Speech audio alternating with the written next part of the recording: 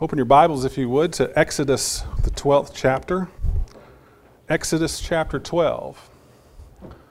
If you'd like to place a marker there, we're going to be going back and forth.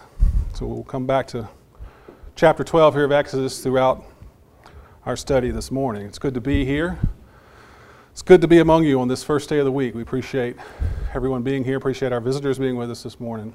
Hope you are encouraged and edified by the things that we do here each and every first day of the week.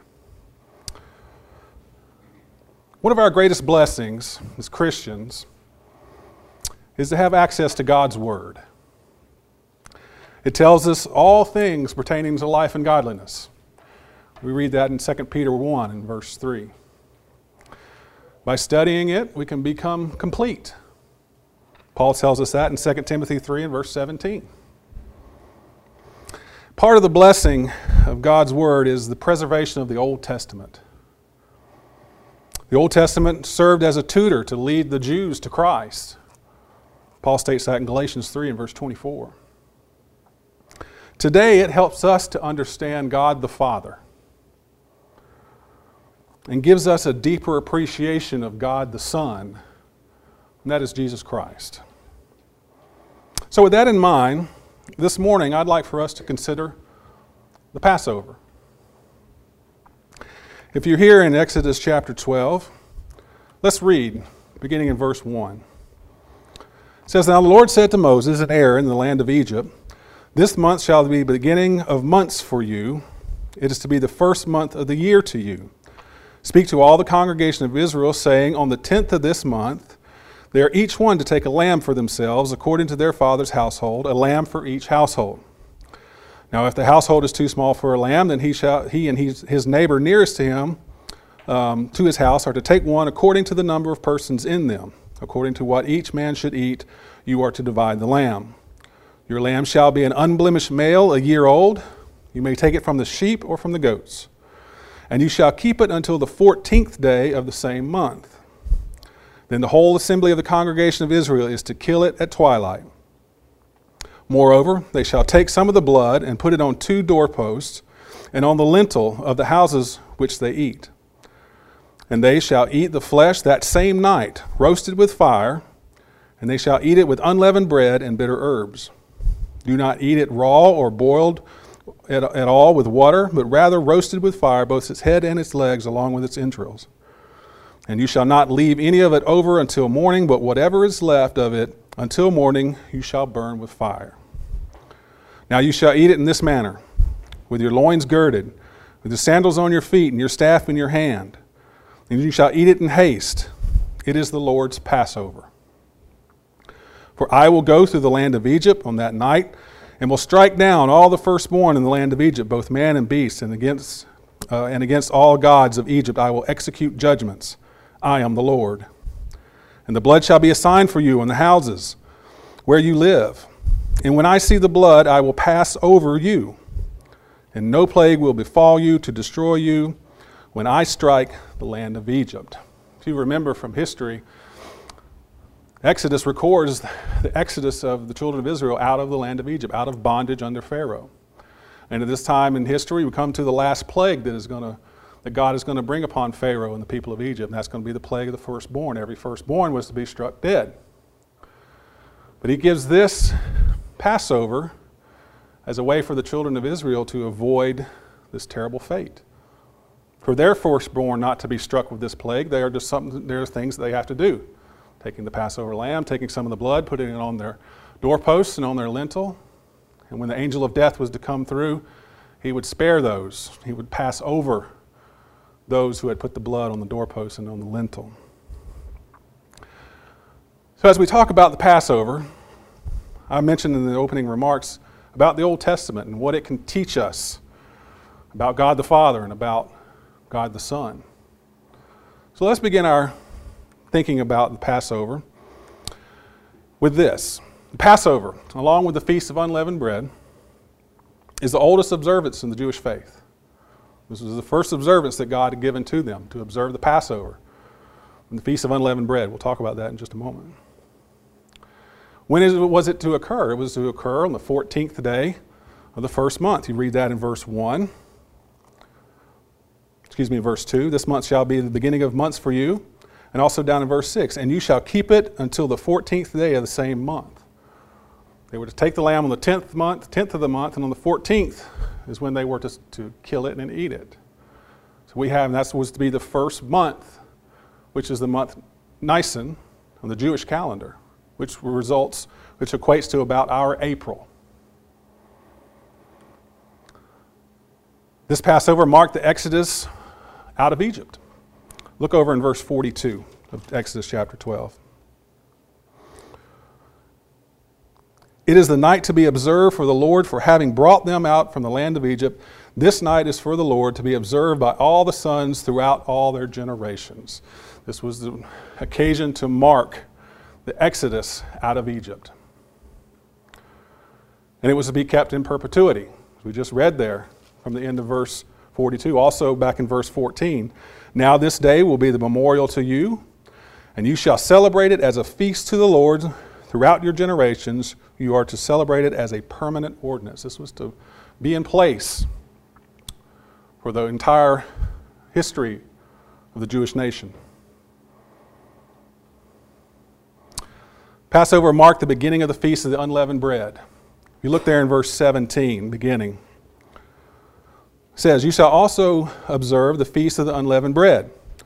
For on this very day I brought your host out of the land of Egypt. Therefore you shall observe this day throughout your generations as a permanent ordinance. In the first month of the 14th day of the month, at evening you shall eat unleavened bread until the 21st day of the month. At evening. Notice again the very specific dates which are involved in this celebration. 7 days there shall be no leaven found in your houses. Whoever eats of the leaven, that person shall be cut off from the congregation of Israel. Whether he is an alien or a native of the land, you shall not eat anything leavened. In all your dwellings you shall eat unleavened bread. So the Passover marks the beginning of the Feast of the Unleavened Bread. Those two things go right hand in hand. This is also to serve as a reminder of the Exodus out of Egypt. Look over in verse 39. It says, and they baked the dough which they had brought from Egypt into cakes of unleavened bread.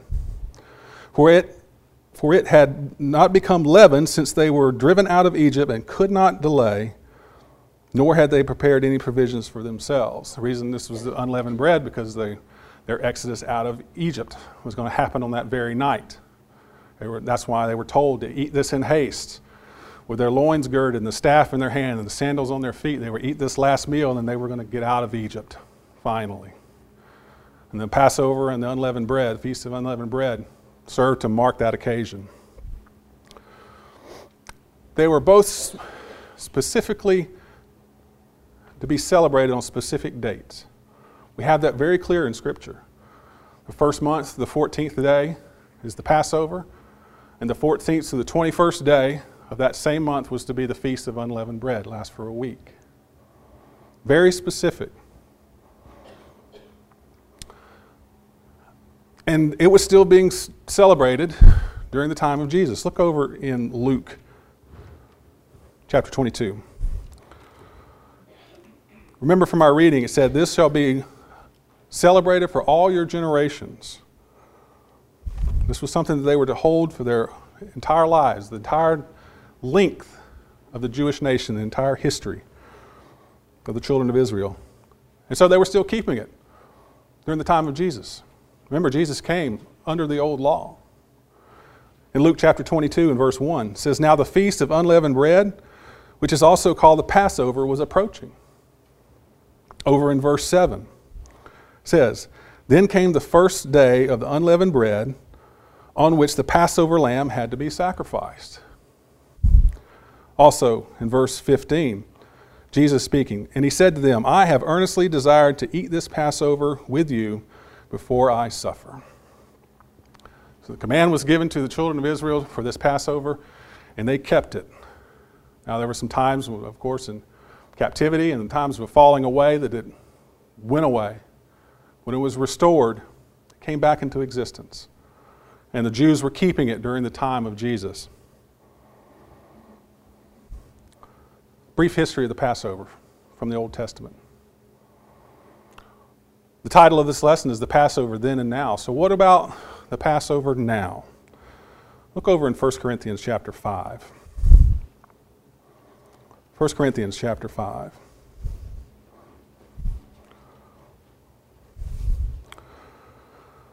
Verse 7. It says, "Clean out the old leaven, that you may be a new lump, just as you are in fact unleavened. For Christ our Passover has also been sacrificed." Verse 8, "Let us therefore celebrate the feast, not with old leaven, nor with the leaven of malice or wickedness, but with the unleavened bread of sincerity and truth." What does Paul mean? What does the Passover mean to us today? And what is Paul saying when he says that Jesus is our Passover? I'd like for you to consider for a moment the following things about the Passover lamb. As we compare the Passover lamb with our Lord Jesus. Go back to Exodus chapter 12.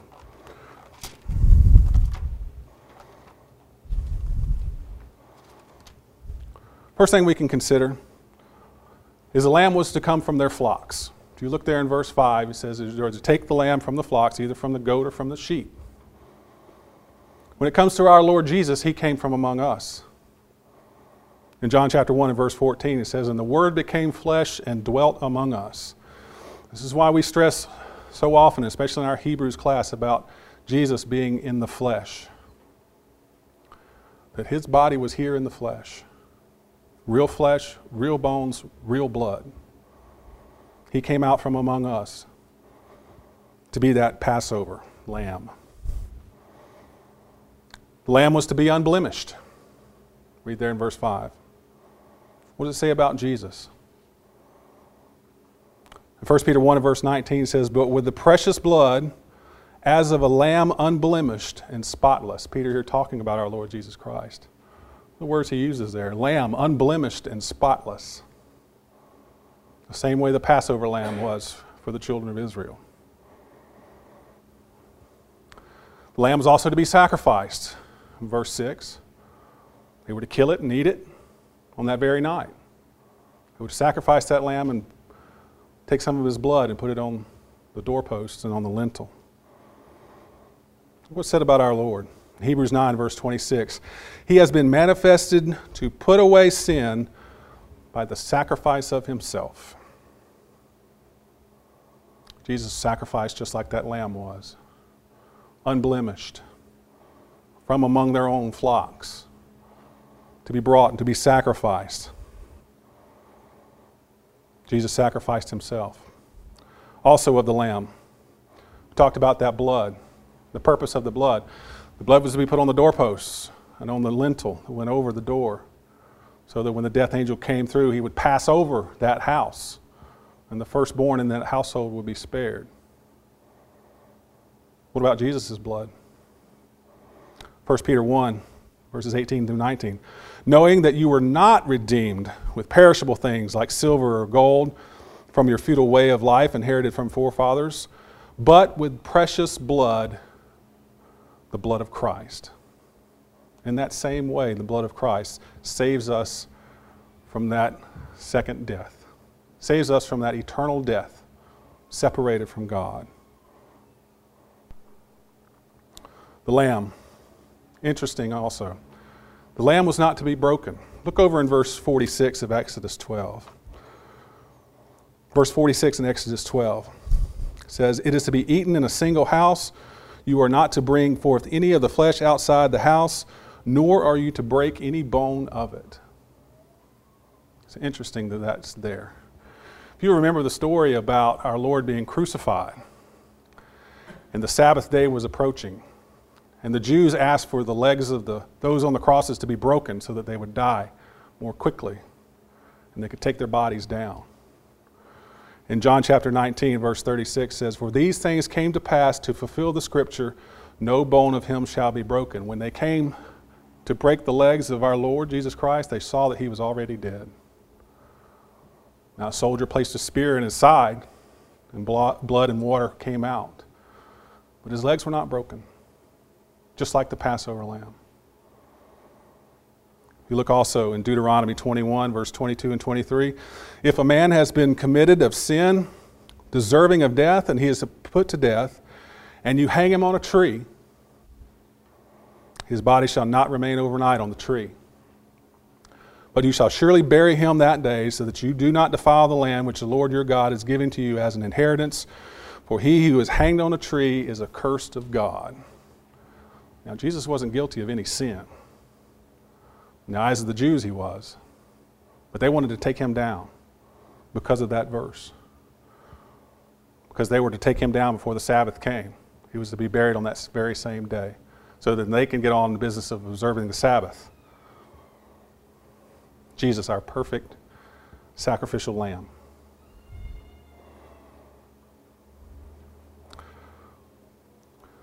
Now, I want to talk for a few moments about how Easter fits into all this. Today, many in the religious world are celebrating Easter. They're celebrating the death, burial, and resurrection of our Lord Jesus Christ. As Larry mentioned from the table, and this is something we do every first day of the week. We've been commanded to do so. So how does Easter fit into all this? Turn with me to Acts chapter 12. Acts chapter 12.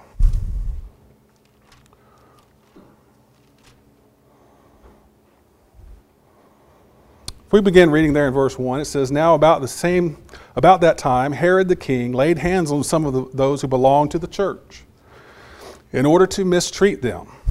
And he had James, the brother of John, put to death with a sword.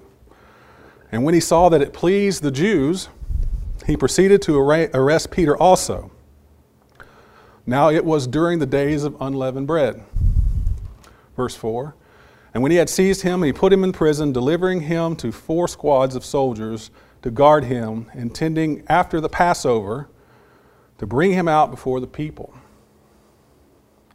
So from verses 3 and 4 there, if you're reading from the New American Standard Version, even the New King James Version reads very similarly. A couple things to notice. First of all, it was the days of unleavened bread. This marks a time that these events were taking place. Remember, we said that Jesus, during his time, they were still partaking of the Passover, still marking that occasion. They still are at this point, and we get to the book of Acts, the book of history, the New Testament. Also notice down here, there's the word Passover. We understand that. We made it clear. The Passover starts the Feast of the Unleavened Bread. A lot of times these were used interchangeably. We'll look at that too in a moment.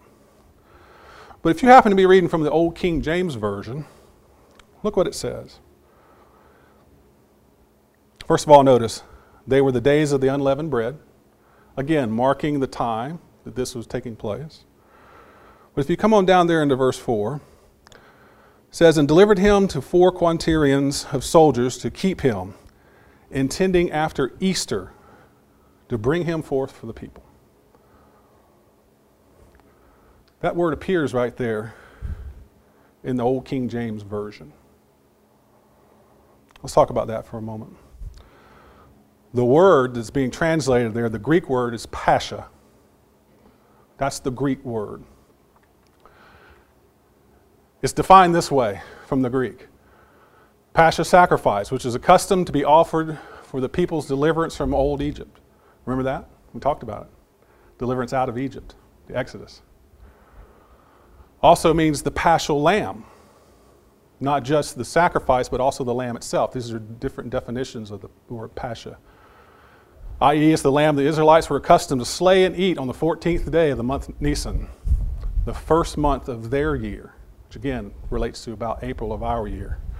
In memory of the day in which their fathers, preparing to depart from Egypt, were bidden by God to slay and eat the lamb and to sprinkle their doorposts with its blood, that the destroying angel, seeing the blood, might pass over their dwellings. Christ crucified is likened to this slain paschal lamb. Also, it means the paschal supper. The very supper itself, it also means that. We talk about the Passover. And it also refers to the paschal feast, the feast of the Passover, extending from the 14th to the 21st day of the month Nisan. That's the unleavened bread, the feast of the unleavened bread. It's used interchangeably. So why do we talk about all this? As translated in the New Testament, the word Pascha, it appears 29 times. The word Pascha. 29 times in the New Testament.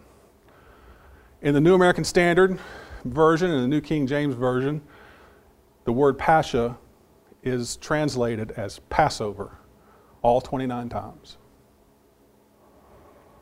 But in the Old King James, it appears 29 times as well. 28 times is defined or translated as Passover.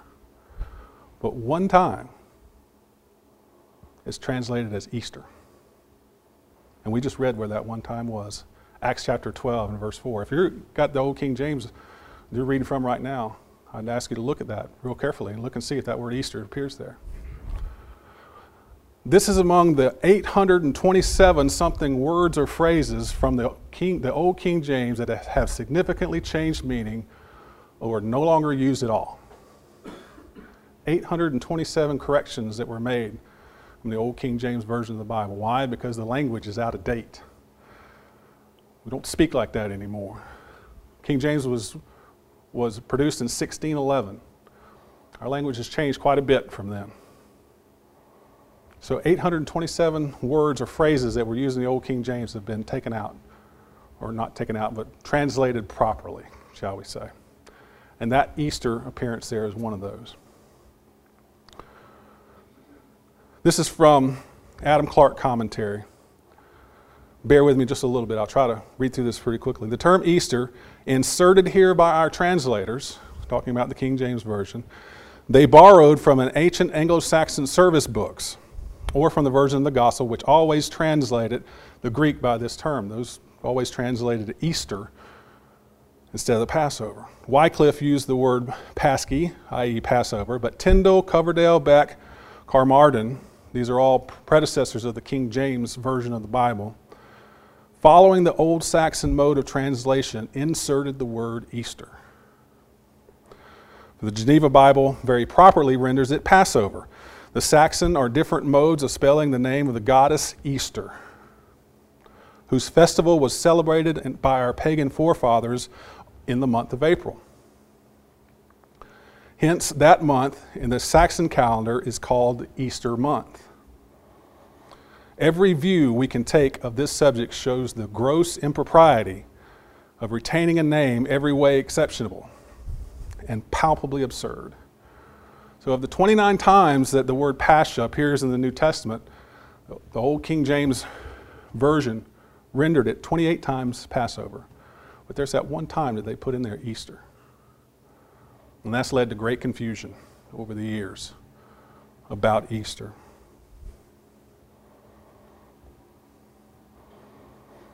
So what does this all mean to us going forward? Knowing the exact date and the era associated with Easter, are we told in the New Testament to keep the Passover?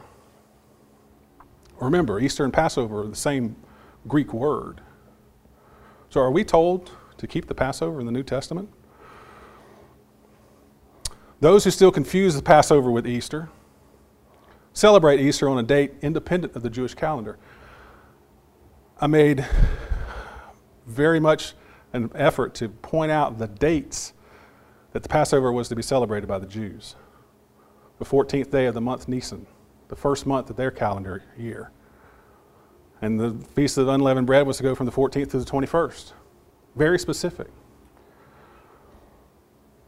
For those in the world who still celebrate Easter, who are still making this confusion, it falls on a Sunday between the 22nd of March and the 25th of April inclusive, within about 7 days after the astronomical full moon. A timing invented by men. The timing of Easter we can't find in Scripture. This Easter that man celebrates. Passover was given a very specific date, a very specific time that they were to be celebrated. Men came up with a time to celebrate Easter as it's celebrated today. Nowhere in the New Testament are we told, nor example approved, nor conclusion inferred that we are to celebrate the Passover. The Passover is part of the old law, which is no longer in effect.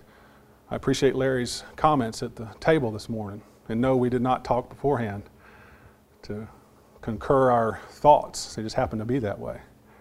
Passover is part of the old law, which is no longer in effect. We can look at passages such as Hebrews 8 and verse 13. When he said, a new covenant he has made with the first obsolete.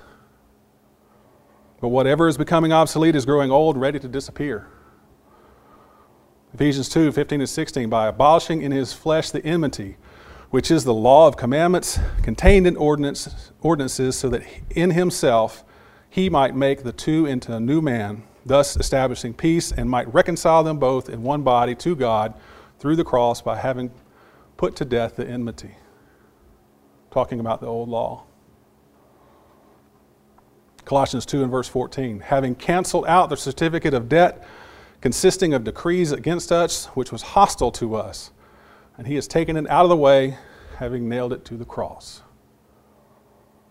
And also, from what Larry referenced this morning at the table, therefore no one is to act as your judge in regard to food or drink, or in respect to festival, or a new moon, or the Sabbath day, things which are a mere shadow of what is to come, but the substance belongs to Christ.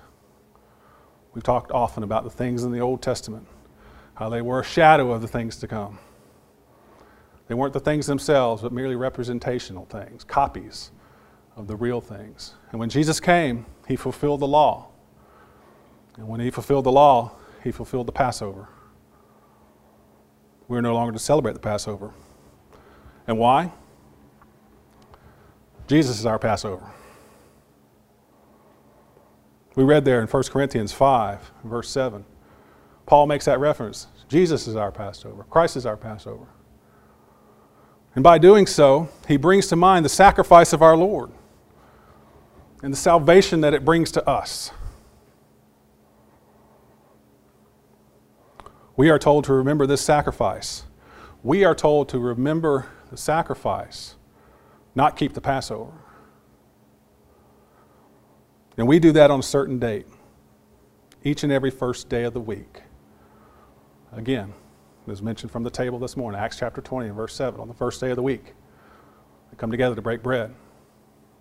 1 Corinthians 11, 26, this do as often as you eat and drink of it in remembrance of our Lord. As often as you partake of these things, and that often is the first day of the week. Another thing to consider about our Passover. Our Passover has been slain once for all. We've been looking at this in our Hebrews class. This idea of our Lord being put to death once for all. In Hebrews chapter 7, beginning verse 26.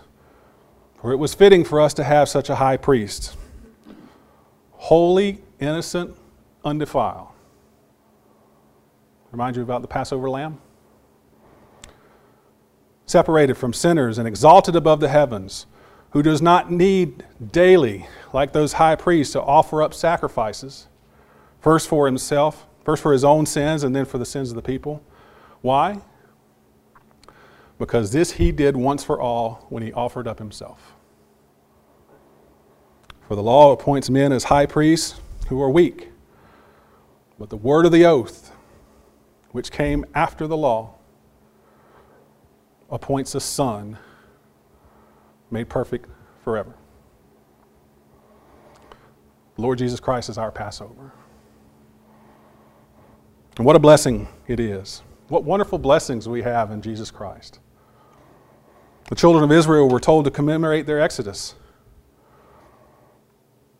by observing the Passover and the Feast of the Unleavened Bread. That was to serve as a reminder to them throughout their generations of what the Lord did, by passing over those who had put the blood on the doorpost and on the lintel. Paul tells us now that Jesus is our Passover. And his blood is our salvation. Just as the blood served as a salvation for the children of Israel so that they would be passed over when this plague of the death of the firstborn was going throughout the land of Egypt, so the blood of Jesus Christ is our salvation. It spares us from spiritual death. And there's only one way we come in contact with that blood. We are told in many scriptures that we come into contact with that blood through baptism. Paul talks about it in Romans chapter 6. Baptized into death, come out of the water, raised a new creature to walk in newness of life. And as we mentioned this morning from 1 Peter 3 and verse 21, baptism now saves you, not the removal of dirt from the flesh, but an appeal to God for a good conscience. That's the gospel message. Have you heeded the gospel message? Hearing it, believing it, repenting of your sins, confessing that Jesus Christ is Lord, confessing that He is the Son of God. Upon doing that, you're available for baptism.